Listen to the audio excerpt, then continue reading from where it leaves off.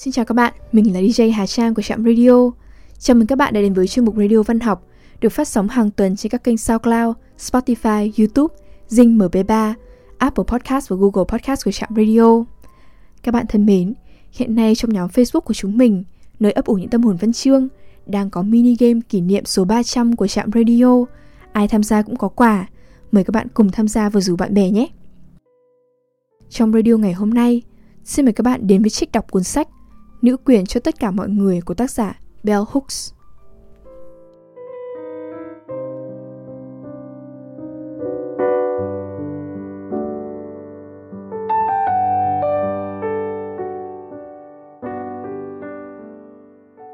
Chính trị của nữ quyền, nơi ta đứng. Nói một cách giản dị, nữ quyền là một phong trào hướng đến việc chấm dứt định kiến về giới, sự bóc lột và áp bức giới.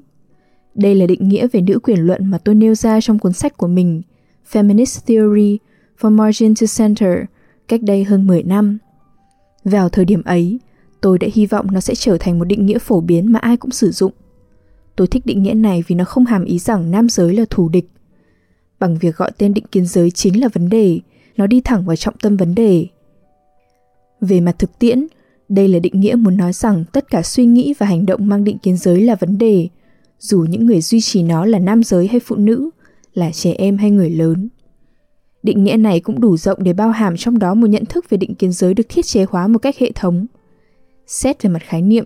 đây là một định nghĩa mở. Để hiểu về nữ quyền luận, nó hàm ý người ta nhất thiết phải hiểu về định kiến giới.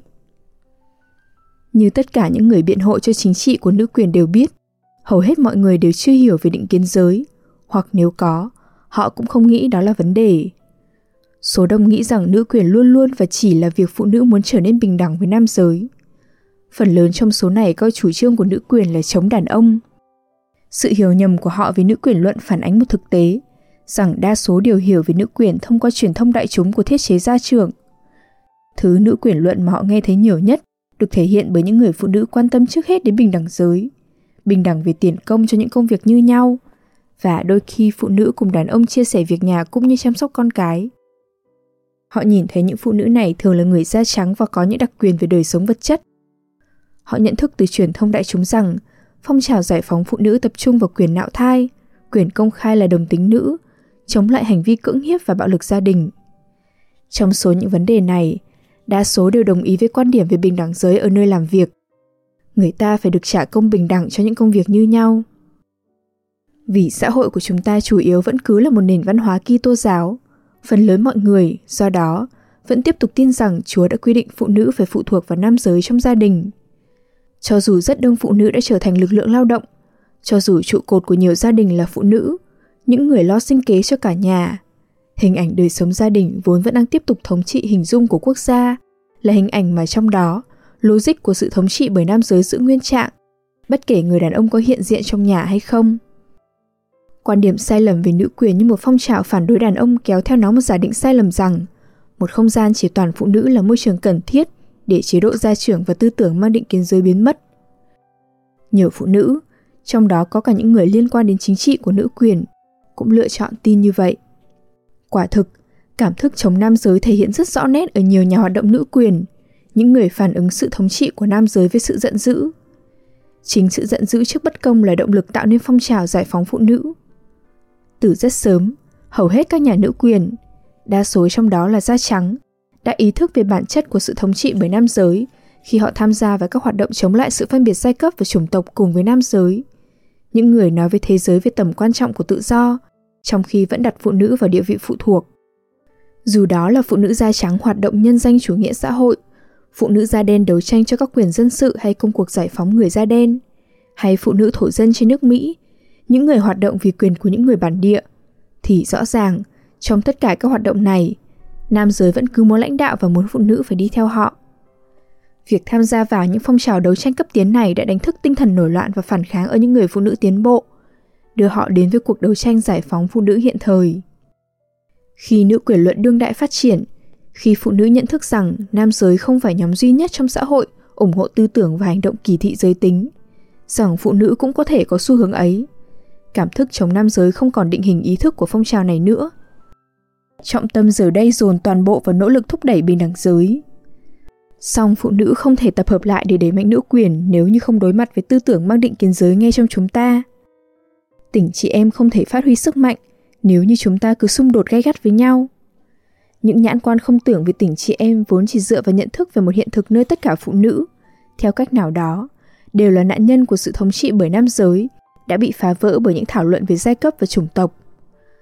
Những thảo luận về sự khác biệt giai cấp đã xuất hiện từ trước đó trong nữ quyền luận đương đại, trước cả những thảo luận về chủng tộc. Nhà xuất bản Diana Press từ giữa thập niên 1970 đã cho xuất bản tập tiểu luận Class and Feminism, tạm dịch, giai cấp và nữ quyền luận. Trong đó đã trình bày những quan điểm đột phá về sự phân chia giai cấp giữa phụ nữ.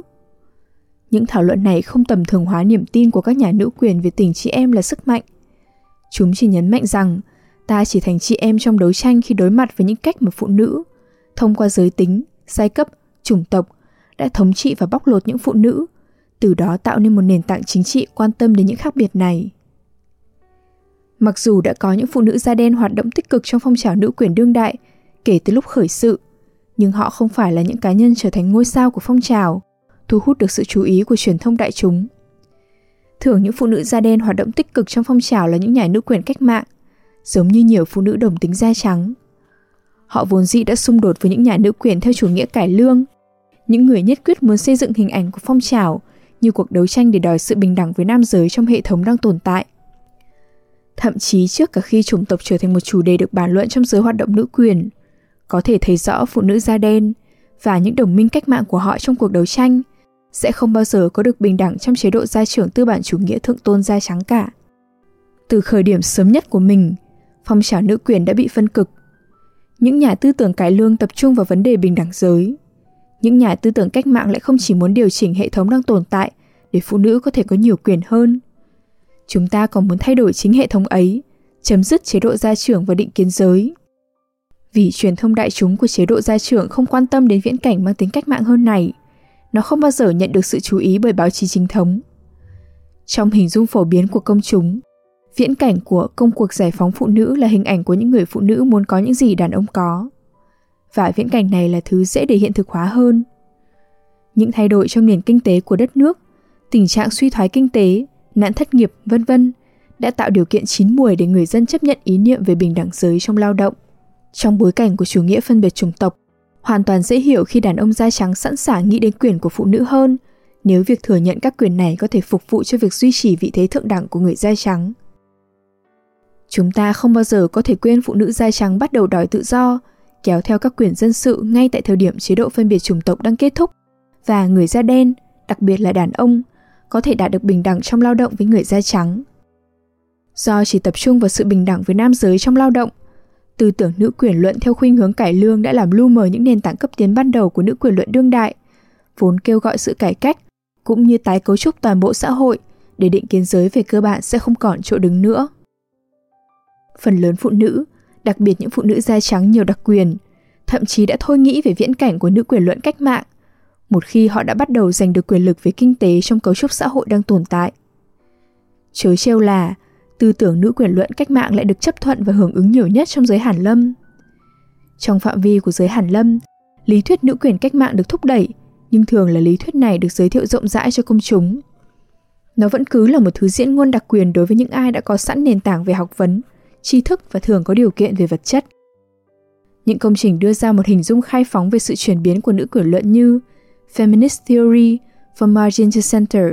chưa bao giờ nhận được sự chú ý từ phía chính mạch. Độc giả đại chúng chưa được nghe về cuốn sách này. Họ không từ chối thông điệp của nó, họ chỉ không biết thông điệp đó là gì. Trong khi để bảo vệ lợi ích của mình, chế độ gia trưởng tư bản thượng tôn da trắng đã trấn áp tư tưởng nữ quyền luận cách mạng, vốn không chủ trương chống nam giới và quan tâm đến việc đòi hỏi quyền để phụ nữ giống như đàn ông, thì các nhà nữ quyền luận cải lương cũng tích cực dập đi tiếng nói của những lực lượng này. Nữ quyền luận cải lương trở thành lộ trình để tạo ra sự dịch chuyển giai cấp. Họ có thể phá vỡ sự thống trị của nam giới trong môi trường lao động và gia tăng tính tự quyết trong phong cách sống. Tuy không chấm dứt được định kiến giới, nhưng họ có thể mở rộng tối đa tự do của mình bên trong hệ thống đang tồn tại. Và trong hệ thống đó, họ có thể trông chờ vào một tầng lớp những phụ nữ được đặt ở địa vị thấp hơn, chịu sự bóc lột để làm những công việc bẩn thỉu mà họ không muốn làm. Bằng việc chấp nhận, Nếu không muốn nói là thông đồng với việc duy trì tình trạng tòng thuộc của tầng lớp lao động và phụ nữ nghèo, họ không những đã tự liên minh với chế độ gia trưởng đang tồn tại và định kiến giới đi kèm với nó, mà còn tự cho chính mình quyền được sống một đời sống kép, một đời sống mà họ bình đẳng với nam giới trong công việc và trong gia đình khi họ muốn. Nếu họ lựa chọn trào lưu đồng tính nữ, họ vừa có đặc quyền được bình đẳng với nam giới trong công việc, trong khi vừa có thể sử dụng quyền lực giai cấp để tạo nên một phong cách sống trong gia đình, nơi họ có thể lựa chọn ít hoặc không cần tiếp xúc với nam giới.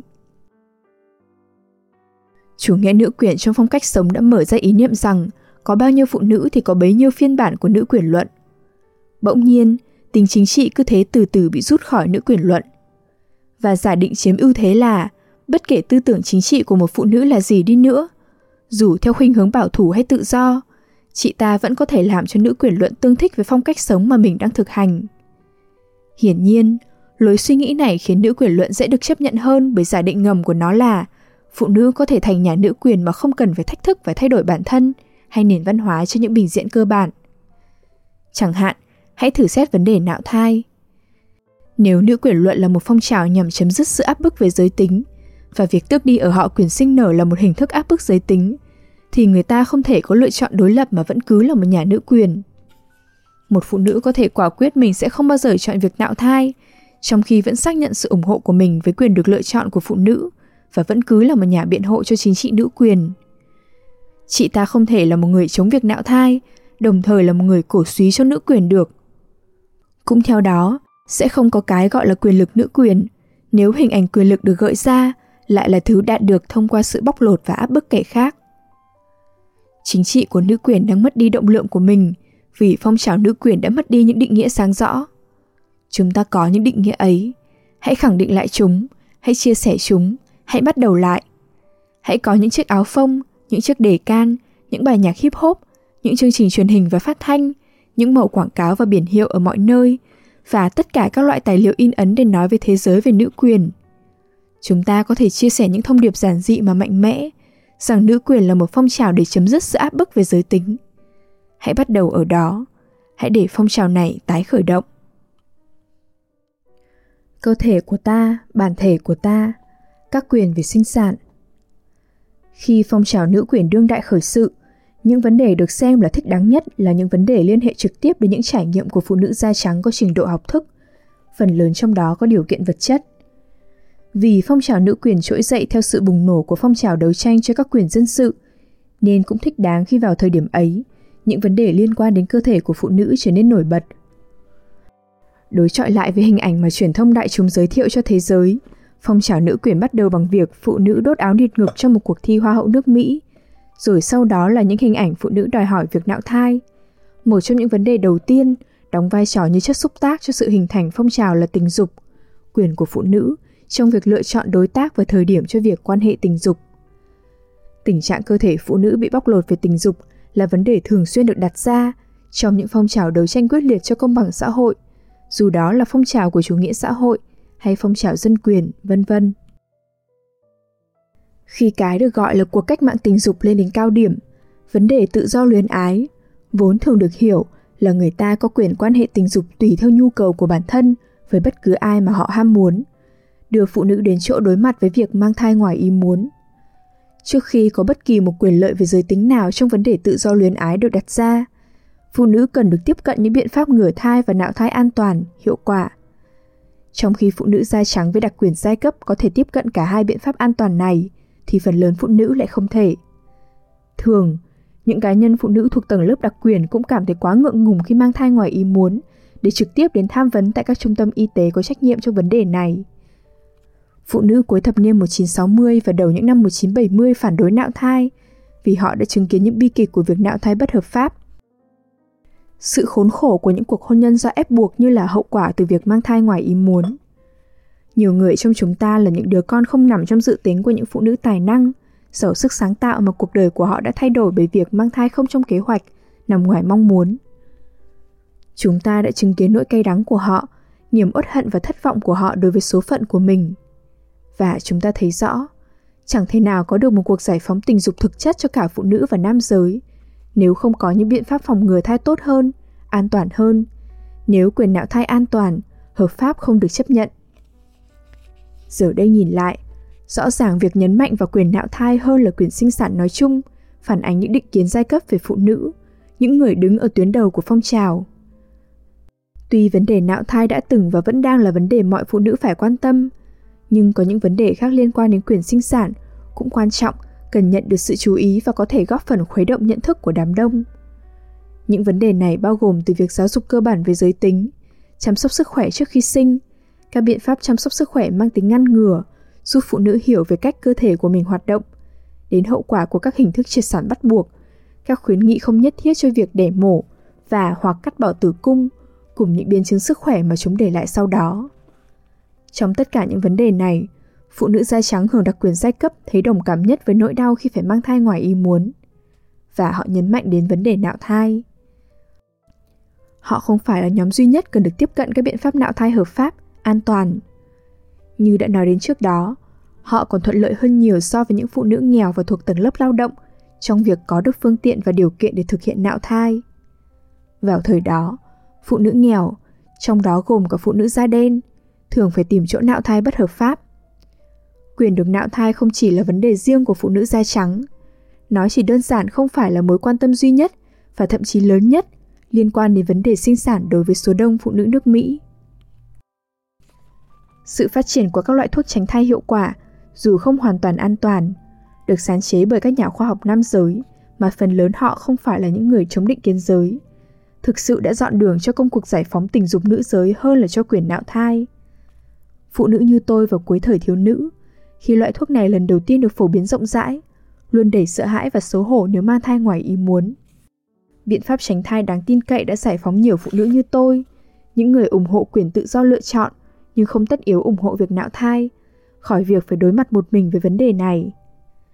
Trong khi tôi chưa bao giờ mang thai ngoài ý muốn, vào thời phong trào giải phóng tình dục đang phát triển cực thịnh, nhiều bạn bè cùng lứa với tôi xem nạo thai là một lựa chọn tốt hơn việc sử dụng một cách có ý thức, cẩn trọng các loại thuốc tránh thai. Và họ rất thường xuyên sử dụng các biện pháp nạo thai như là một phương cách để kiểm soát việc sinh đẻ. Dùng thuốc cũng có nghĩa là người phụ nữ trực tiếp đối diện với lựa chọn của bản thân về đời sống tình dục. Những phụ nữ cẩn trọng hơn trong vấn đề phòng tránh thai thường bị đàn ông xem là ít ham muốn tình dục. Đối với một số phụ nữ, có lẽ dễ dàng hơn là cứ để chuyện quan hệ tình dục diễn ra tự nhiên rồi quan tâm đến vấn đề sau đó bằng các biện pháp nạo thai. Giờ đây, chúng ta biết việc nạo thai nhiều lần và sử dụng thuốc ngừa thai với nồng độ hormone estrogen ở mức cao không phải không có những nguy cơ. Tuy nhiên, phụ nữ vẫn chấp nhận liều lĩnh để hưởng tự do tình dục, để thể nghiệm quyền lựa chọn của mình. Vấn đề nạo thai thu hút sự chú ý của truyền thông đại chúng bởi nó thực sự thách thức tư tưởng chính thống của Thiên Chúa giáo. Nó trực tiếp thách thức quan điểm cho rằng lý do sống của một người phụ nữ là có con. Nó khơi dậy nhận thức của người dân cả nước về cơ thể của phụ nữ, bởi nếu không, những vấn đề khác không thể giải quyết. Đó là thách thức trực tiếp đối với nhà thờ. Sau đó, tất cả những vấn đề khác liên quan đến sinh sản mà các nhà tư tưởng nữ quyền kêu gọi sự chú ý cũng thường xuyên bị truyền thông đại chúng phớt lờ. Những vấn đề y tế dài hạn từ chuyện đẻ mổ và cắt bỏ tử cung không phải là chủ đề hấp dẫn đối với truyền thông đại chúng. Chúng thực sự đòi hỏi sự chú ý trên một hệ thống y tế của chủ nghĩa tư bản gia trưởng do nam giới thống trị, vốn kiểm soát cơ thể phụ nữ và tác động vào chúng theo bất cứ cách nào nam giới muốn. Đòi hỏi truyền thông đại chúng tập trung vào những chủ đề này là đòi hỏi nó phải thay đổi triệt để, trong khi đây vẫn cứ là lĩnh vực bảo thủ nặng nề và phần lớn mang tinh thần chống nữ quyền. Không một nhà hoạt động nữ quyền nào vào cuối thập niên 1960, đầu thập niên 1970 tưởng tượng rằng đến cuối những năm 1990, chúng ta phải tiến hành cuộc đấu tranh cho quyền sinh sản của phụ nữ. Khi phong trào nữ quyền tạo nên cuộc cách mạng văn hóa, khiến việc sử dụng các biện pháp tránh thai tương đối an toàn trở thành việc chấp nhận được và quyền tiếp cận các hình thức nạo thai an toàn, hợp pháp trở thành hiện thực, phụ nữ đã nghĩ một cách đơn giản rằng những quyền nói trên không còn là vấn đề phải đặt ra nữa. Sự giải thể của một phong trào chính trị mang tinh thần nữ quyền cấp tiến, có tính tổ chức, có sức lôi cuốn đại chúng đi cùng với việc nảy sinh một làn sóng mạnh mẽ, quy củ chống lại nữ quyền từ những người theo quan điểm chính trị thiên hữu, lấy điểm tựa là những cách diễn giải tôn giáo theo quan điểm chính thống, đã đưa việc phá thai trở lại nghị trình chính trị. Quyền lựa chọn của phụ nữ trong việc giữ hay phá thai giờ đây lại trở thành vấn đề. Thật buồn khi chủ trương chống phá thai lại nhắm vào các chương trình hỗ trợ việc phá thai do nhà nước tài trợ, giá rẻ và khi cần còn miễn phí, với thái độ hàn học nhất. Hệ quả là, trong khi phụ nữ thuộc mọi chủng tộc có đặc quyền giai cấp có thể tiếp tục tiếp cận các phương pháp nạo thai an toàn, tức là họ tiếp tục có quyền lựa chọn, thì những phụ nữ thiệt thòi về điều kiện vật chất phải chịu đựng khổ sở nếu mang thai ngoài ý muốn. Phần lớn phụ nữ nghèo khó và thuộc tầng lớp lao động đã mất quyền tiếp cận việc nạo thai khi không còn quỹ chính phủ dành cho việc chăm sóc sức khỏe sinh sản. Phụ nữ thuộc tầng lớp đặc quyền không còn cảm thấy bị đe dọa khi người ta chỉ có thể nạo thai nếu có nhiều tiền, vì tiền không phải là vấn đề đối với họ. Nhưng số đông phụ nữ không có quyền lực giai cấp. Ngày càng có nhiều phụ nữ, hơn bất cứ thời điểm nào, rơi xuống đáy đói nghèo và khốn cùng.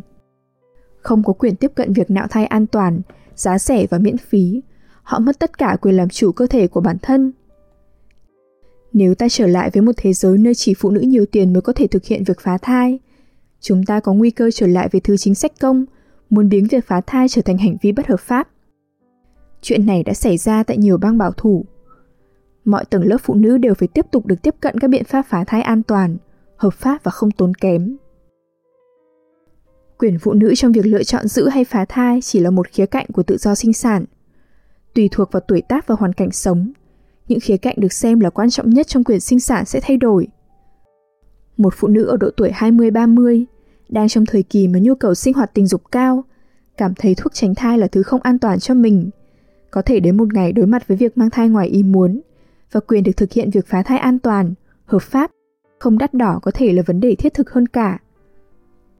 Nhưng khi người phụ nữ ấy đến giai đoạn mãn kinh và bác sĩ đề nghị chị ta phải tiến hành phẫu thuật cắt bỏ tử cung, thì đây mới là vấn đề liên quan nhất.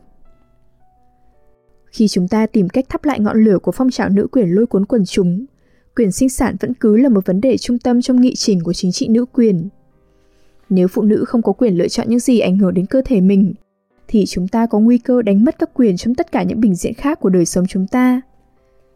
Trong phong trào nữ quyền đổi mới, vấn đề bao trùm của quyền sinh sản sẽ được ưu tiên hơn bất kỳ vấn đề đơn lẻ nào. Điều này không có nghĩa việc thúc đẩy cho quyền nạo thai hợp pháp, an toàn với chi phí không đắt đỏ sẽ không còn là vấn đề trung tâm nữa. Nó chỉ đơn giản hàm ý rằng đó không phải là vấn đề duy nhất được coi như trung tâm. Nếu mọi phụ nữ đều có cơ hội học giáo dục giới tính, hưởng các dịch vụ y tế dự phòng và dễ dàng tiếp cận các biện pháp phòng tránh thai, thì sẽ ngày càng ít người rơi vào tình cảnh mang thai ngoài ý muốn. Điều này khiến cho nhu cầu phá thai sẽ ngày càng giảm bớt.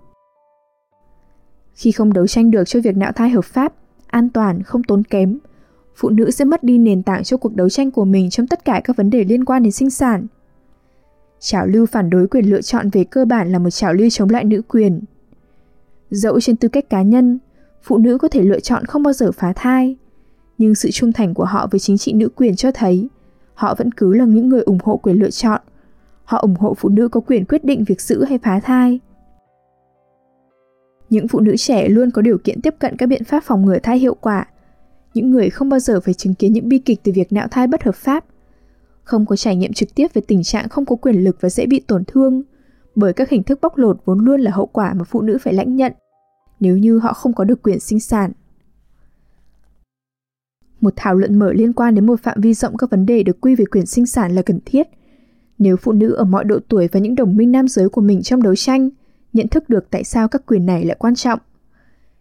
Hiểu biết này là nền tảng của những cam kết của chúng ta trong việc làm cho và giữ cho quyền sinh sản là một thực tại đối với mọi phụ nữ. Chúng ta cần một tư tưởng nữ quyền luận tập trung vào quyền sinh sản để bảo vệ và duy trì tự do của chính chúng ta.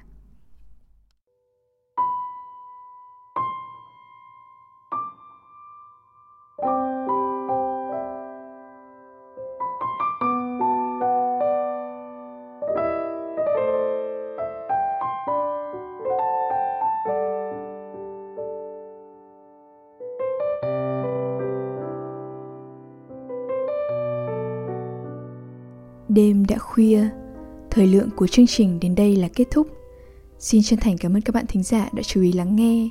Chúc các bạn một đêm ngon giấc.